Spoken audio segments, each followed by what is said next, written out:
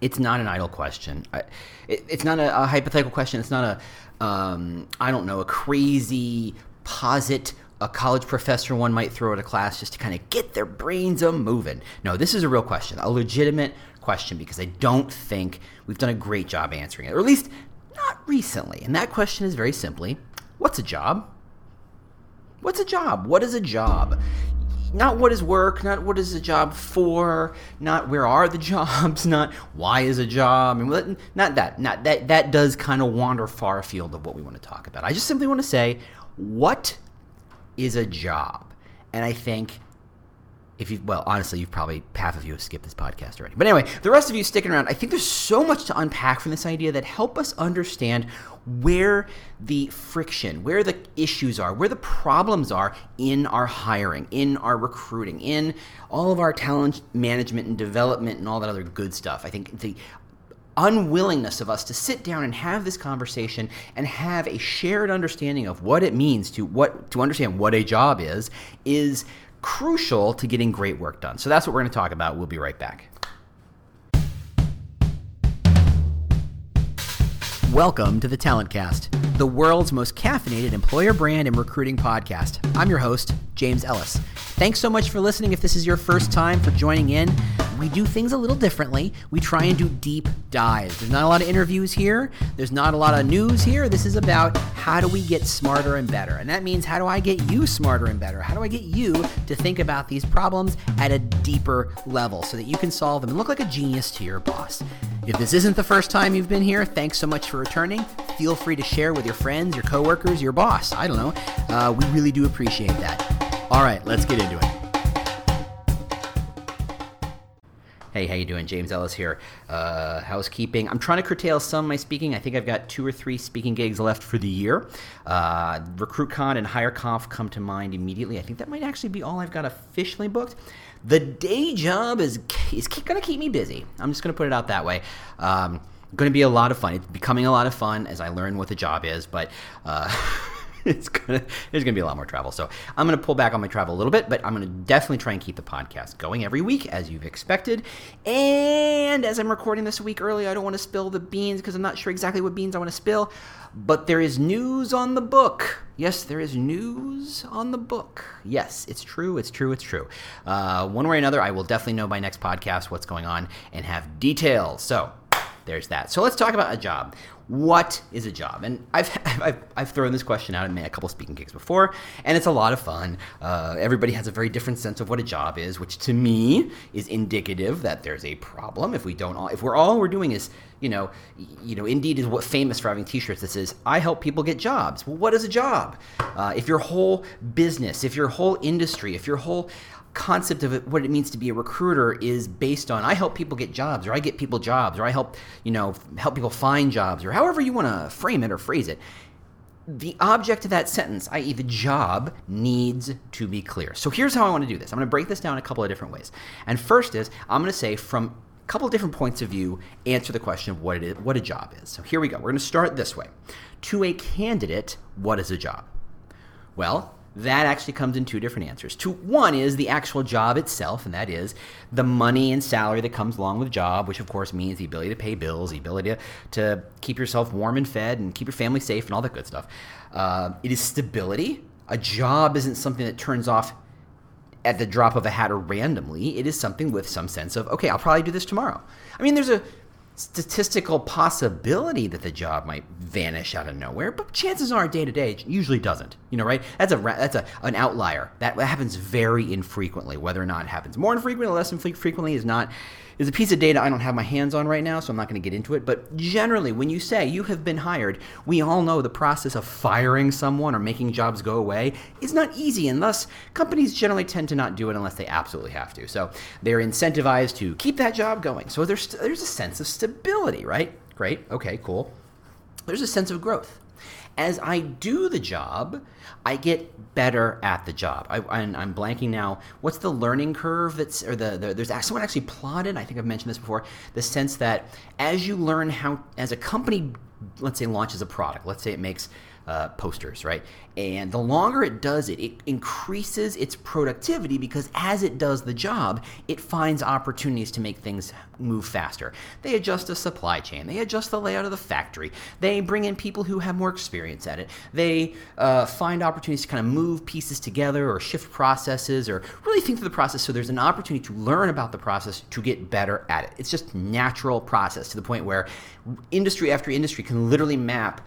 Once they start launching a product at X cost, they know 2 years from now or 18 months from now, the cost will be X% lower. I mean, it's really well measured. It's a pretty thing, and I really should know the name of this curve off the top of my head, and I do not. But as you do your job, you get better, right? You find opportunities and ways of streamlining processes, skipping steps that aren't important, batch processing, moving things around. There's all sorts of ways, not to mention technology. Imagine most recruiters have at least had this thought, whether they've done it or not. They know that when they integrate automated scheduling into their lives, it gives us more time to do the other stuff. So as tools are inserted into the process, they have the chance to make things move faster. And as things move faster and quicker, there's more opportunity either to do better or more or to add on more skills. It's an opportunity, right? It's an opportunity to grow. It's an opportunity for some sort of future that is hopefully shared between the company and the employee, but it is definitely a future, right? It is a growth opportunity. That's how a candidate sees the job as an employee, but what the candidate sees in terms of a job as a candidate is this is the doorway into the company. So if you are in love with company Y and you want to work there, the job is the way in. You don't just walk in and say, I know I'm an employee at company Y, give me the paperwork. It doesn't work that way, I think. It hasn't for me. I'm just going to put that out there. It has never worked for me. Not that I've tried a lot, but it hasn't worked for me. I think if you want to join a company, you do it by getting a job. Even C-suite people would say that that's true. They'd say, yes, they were headhunted and they were found and they were vetted, but in the end, they got the job of being the COO, CEO, CFO, whatever it is, right? They got it as a job. So to the candidate, the job, what a job is the doorway into the company and all the future and ancillary opportunity benefits that come along with it. It is the doorway. It is a portal into a company. Okay, so that's how a candidate sees a job. Straightforward stuff, right? I mean, nobody may have explained it all like that, but it's none of that surprising, none of that shocking. So let's go in from another direction. To a business, from a business's standpoint, what is a job? Well, for a long time, to a business, a job was a series of tasks that someone would accomplish. Your job as a tool and die person, your job is to cut tools and dies to make sure the machines work. That is your job. That's what you do. You spend your time making the little machine parts. You make the tools, making all the bits that cut pieces out. That's what you do. You're a nurse. Your job is to do what the doctor says, to take some temperatures, to check charts, to administer medicine, to administer fluids, to do the tasks. Your job as an electrician, your job is to show up and to fix the problem or to install the thing. That is the job of an electrician, to a business anyway, right? But what's happened, and I probably could point a number of fingers in a lot of different places, so I'm not going to bother because I don't think it's pertinent and necessary, germane to this conversation. But over the last couple of years, maybe even the last decade or two, perhaps this is somehow connected to the growth of this internet thing. So there you go. Jobs are less about tasks and more about outcomes. So if you're a salesperson, your job is not to pick up a phone and dial. Your job is not to smile and dial. Your job is not to cold call. Your job is not to log those calls into some sort of tool like a Salesforce or a CRM or something like that. Your job is not to show up at 9 and leave at 5. Your job is not to sit in that seat and wait for the phone to ring. Right? I mean, it is. You're supposed to do those things. But the reason you do those things is because your job is to sell stuff. Simple as that. Now, those are processes and steps and tasks in the service of selling stuff, which is fine, but your job is to sell stuff. You do all the steps right, but you don't make any sales, you're probably getting fired. Right? If you are making all the tools and dies that are asked of you, but you do it slowly, or the ones you make don't quite fit right, or there's a lot of rework, or there's a lot of doesn't quite fit on the machine, or it's not quite what I asked for, you did the job, but you are getting fired, right? Sorry, I didn't mean to harp on this getting fired thing. I know that's a little bit of a trigger warning for some people. Right? But your job is not to just do the thing. Your job is to do something in service of a thing. There's an outcome. There's a reason you do it, right?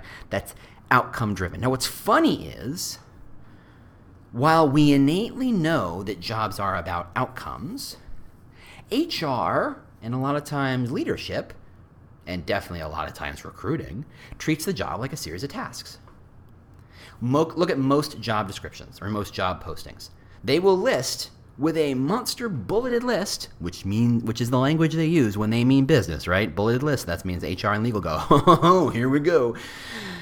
Bolt it up here, kids, let's go. The bulleted list says these are the things you will be doing, not what you'll be accomplishing, what you'll be doing. Things like, and this is always my favorite, this to me is the proof that I'm on the right path here. Every job posting has, or at least almost every, must be an excellent and written communicator, right? Right? It has something like that. That is a task. You will write and speak well. In service of what?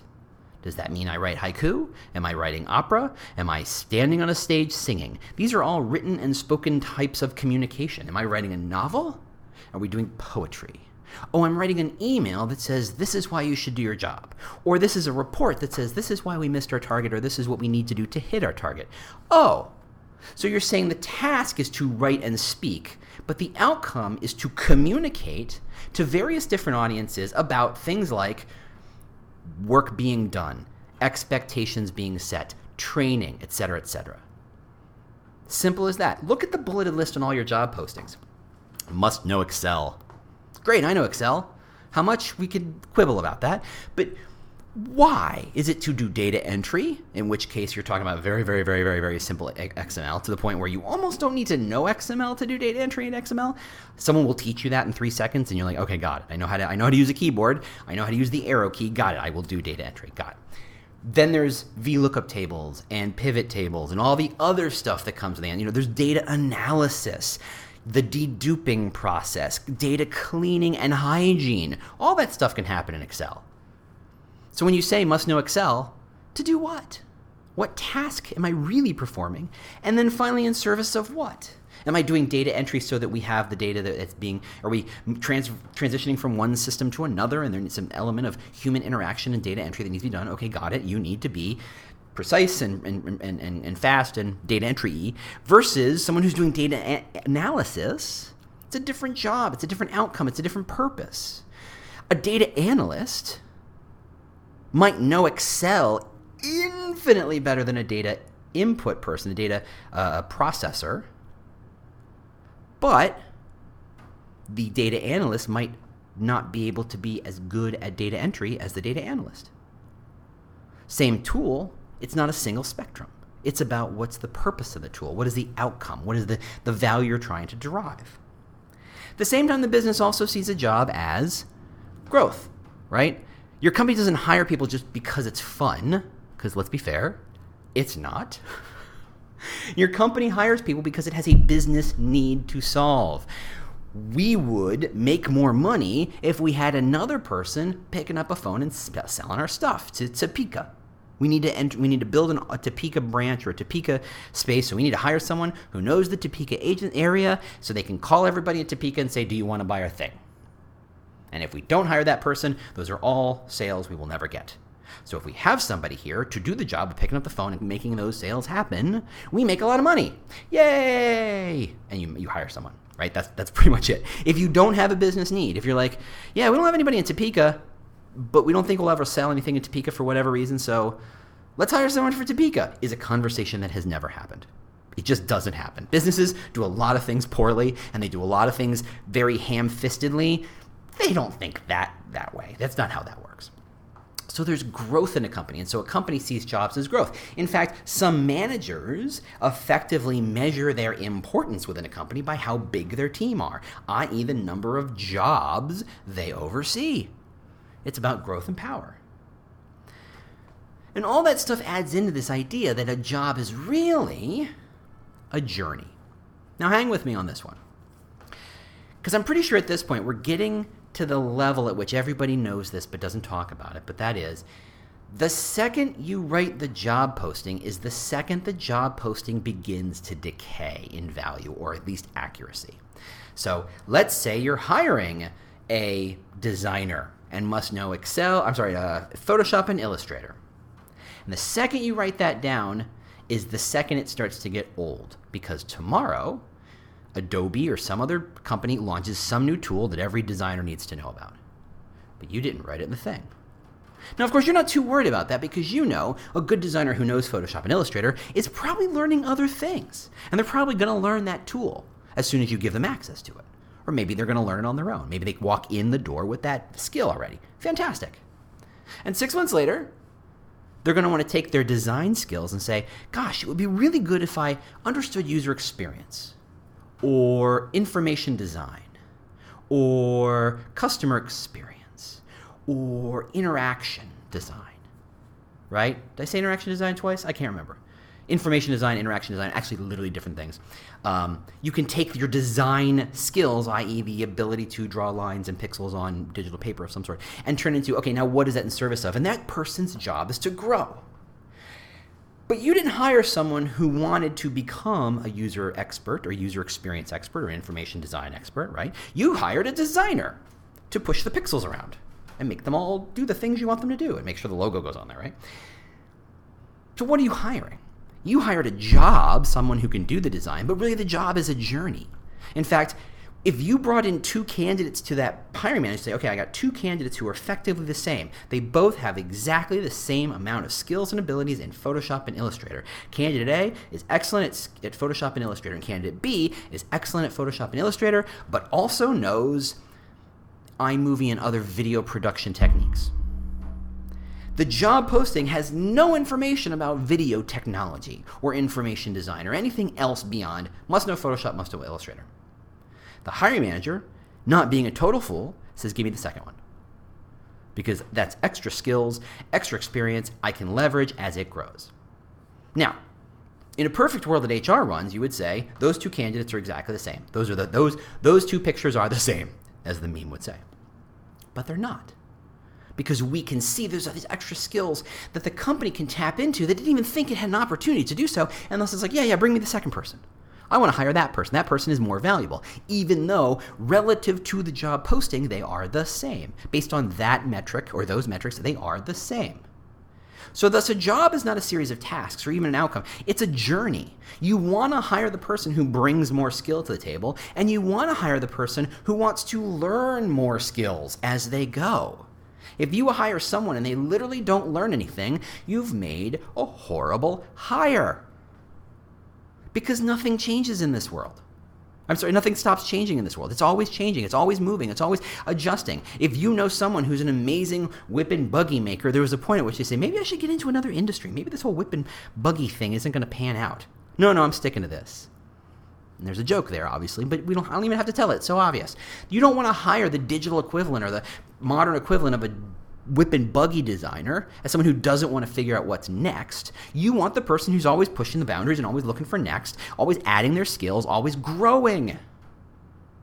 The job isn't a job. It's not just a series of tasks. It's a journey. You want to hire the person who wants to become the manager. You want to hire the person who eventually wants to add more skills. You want to hire the person who learns from other people and adds their skills to their own to make a 2 + 2 = 47 sort of situation. That's called a great candidate. And usually a great hire. So to the company, the job isn't just a series of tasks, outcome, growth, and a journey. You're starting to see that there's probably a lot of overlap between how a candidate sees that job and how the business sees that job. But don't you worry, I've got a third audience we haven't really spoken much about, but are no less crucial to this conversation. And that is y'all. Maybe not y'all. Maybe not specifically you, but certainly recruiters in general. To a recruiter, what is a job? Well, gosh, that's a good question. Because it's not about money. It's not about, certainly not to the recruiter. The recruiter's getting paid no matter what. Not no matter what, they might get fired, but they're not making money off that sale. Even third, and I'm thinking specifically of in-house, but third party at the same time, they're moving a product around. They're moving a candidate around. They're doing something around. They're not there for the growth. They're not there for the stability. They're not there for the outcome. They're not there for the journey. Wait, hold on. Let's rewind a second. To a recruiter, the candidate is the product they sell or facilitate or support or move around. And that's what a job is. It's an opportunity for a product. Now, those are words I haven't used so far in the last, looking at the clock, 19 and a half minutes of talking. Is it weird that to the person doing the job and the person hiring the person, there's a shared understanding? There's a lot of overlap, there's a lot of non-overlap, but there's a lot of core overlap about what the job is. It's about getting money in service of tasks, outcomes, and a journey. We pay you so that you can do the work that drives business value, and it would be super excellent if you could get better at that in some way, shape, or form. That is the covenant of business and the employee, right? We will pay you to do stuff that adds value, and the better job you do of getting better, the more likely you will accelerate your career and your ability to make your own money because you're effectively increasing your value to the company, right? And here comes a recruiter going, you're a product. You're a thing I buy and sell, functionally. And that's a problem, I think. I think that's a real misstep. And I don't know how to solve that, but once you start to understand that how a company and an employer candidate sees a job and how radically different a recruiter sees that job, you'll start to see the massive gap that the recruiter needs to overcome in order to hire better. What do I mean? Thanks for asking. Captain Segway, I appreciate that. You nailed that line. You nailed that moment. Just stuck the landing. You got it. I'm not tap dancing. I actually know what I'm about to say next. I just found it funny. There it is. These little asides are why you love me. It's not just the things I say. It's this goofy stuff where I go, when you're just like, what happened? Did he forget? Did he get hit on the head? Does he need more coffee? All things possible. Anyway, the gap between how a recruiter sees the job and how everybody else sees the job has the following problems. How does a recruiter sell a product? Well, you sell it like you sell any product. Here are the features, here's the value, here's the price. You want it? Yes or no? Now, as we've talked before, hiring isn't a function of quantity, it's a function of quality. You've only got that one open role. You don't need 20 candidates. You don't need 1,000 candidates. You don't need really 3 candidates. You need 1 or 2 so that somebody can feel good about making a choice. But that's, more psychological than anything else. You really just need the one person who's amazing at it. If you're selling donuts, at no point do you say, okay, 2 people who applied to eat a donut, I would like to rank you by how likely you are to eat the donut appropriately. I'm sorry, you've got a gap of 3 months since the last time you ate a donut. Can you care to explain that? Who here has references on how good they are at eating donuts? Where's the last place you ate a donut? How often did you eat donuts, et cetera, et cetera, et cetera? It's a job about quality, right? But we teach recruiters the job is about treat it like a product. Just put the butts in the seats. Get as many applicants as you can. Pick one, put them in the seat. Facilitate them through the hiring process. And you treat it like a product, like you're making a widget. But here's the candidate saying this is an opportunity for money, stability, growth. Now, a good recruiter bridges the gap automatically. They understand that if I say it's a job, do you want it, yes or no, they wouldn't be a very good recruiter. And they do tap into things like, hey, here's the salary. Here's how the job is going to grow. You know what? I know the manager really well. They're really focused on growth, or they're really focused on performance, and they really like these things. And what they're looking for is this. And here's how you're going to be, how you're going to feel some sort of satisfaction for taking this job. They sell the opportunity a bit, right?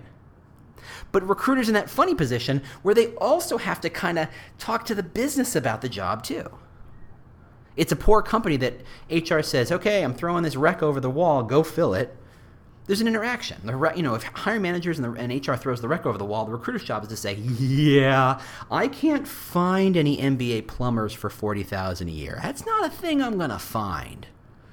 We need to think about this a little bit, right? I'm not going to treat this as a product. I'm going to treat this as an interaction. I'm going to treat this as a journey. Oh, you need an MBA, a plumber, and you hope that one day they want to be an MBA? Okay, that's a different conversation. That might be something I can find. You might need to increase the salary a little bit. $40,000 might be a little low, but that's a conversation.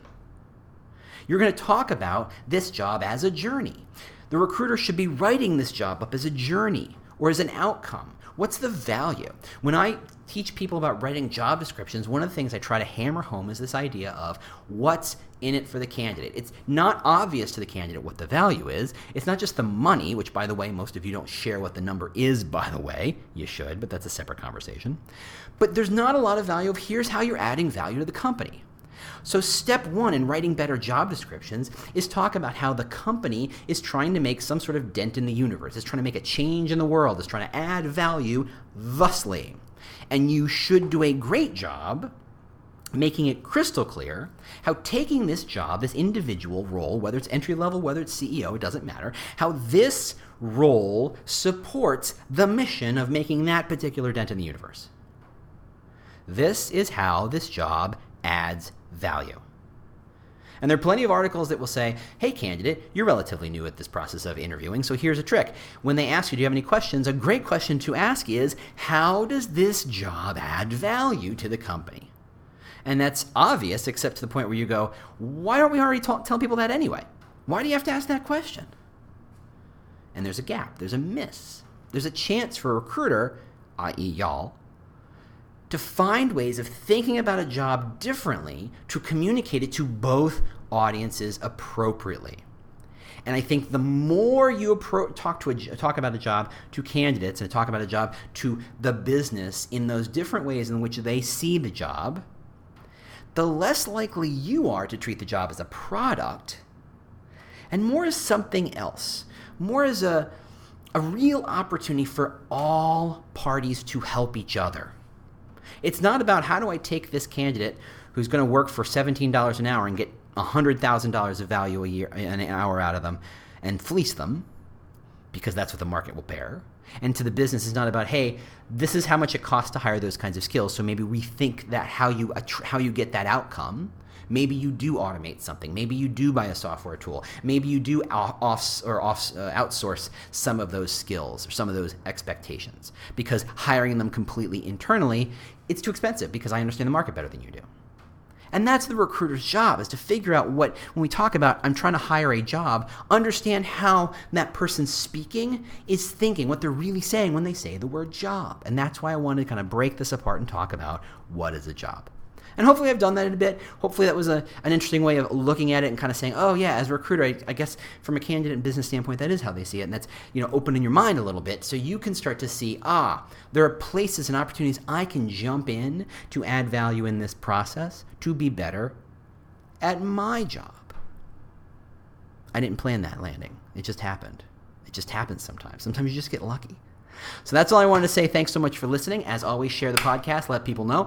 I do appreciate if you're already doing that. Review it. The stuff. Otherwise, if you see me at conferences or see me around, like I said, I'm traveling a lot. Say hello. Tell me you like the podcast. And I still have stickers, so I'm happy to give those away. So thanks so much for listening. I will talk to you next week, and bye. Well, the music means you've made it to the end of another episode of the Talent Cast. If this was useful to you, do not keep it a secret. Share it with your team. Share it with your boss. Share it with your networks. I don't know. Share it with your mom. If you have questions you'd like me to answer on a future show, or just, general ideas about how to make this thing better, just ping me on Twitter. I'm at The War for Talent, at The War for Talent. Thanks so much for listening, and we'll see you next week. Bye.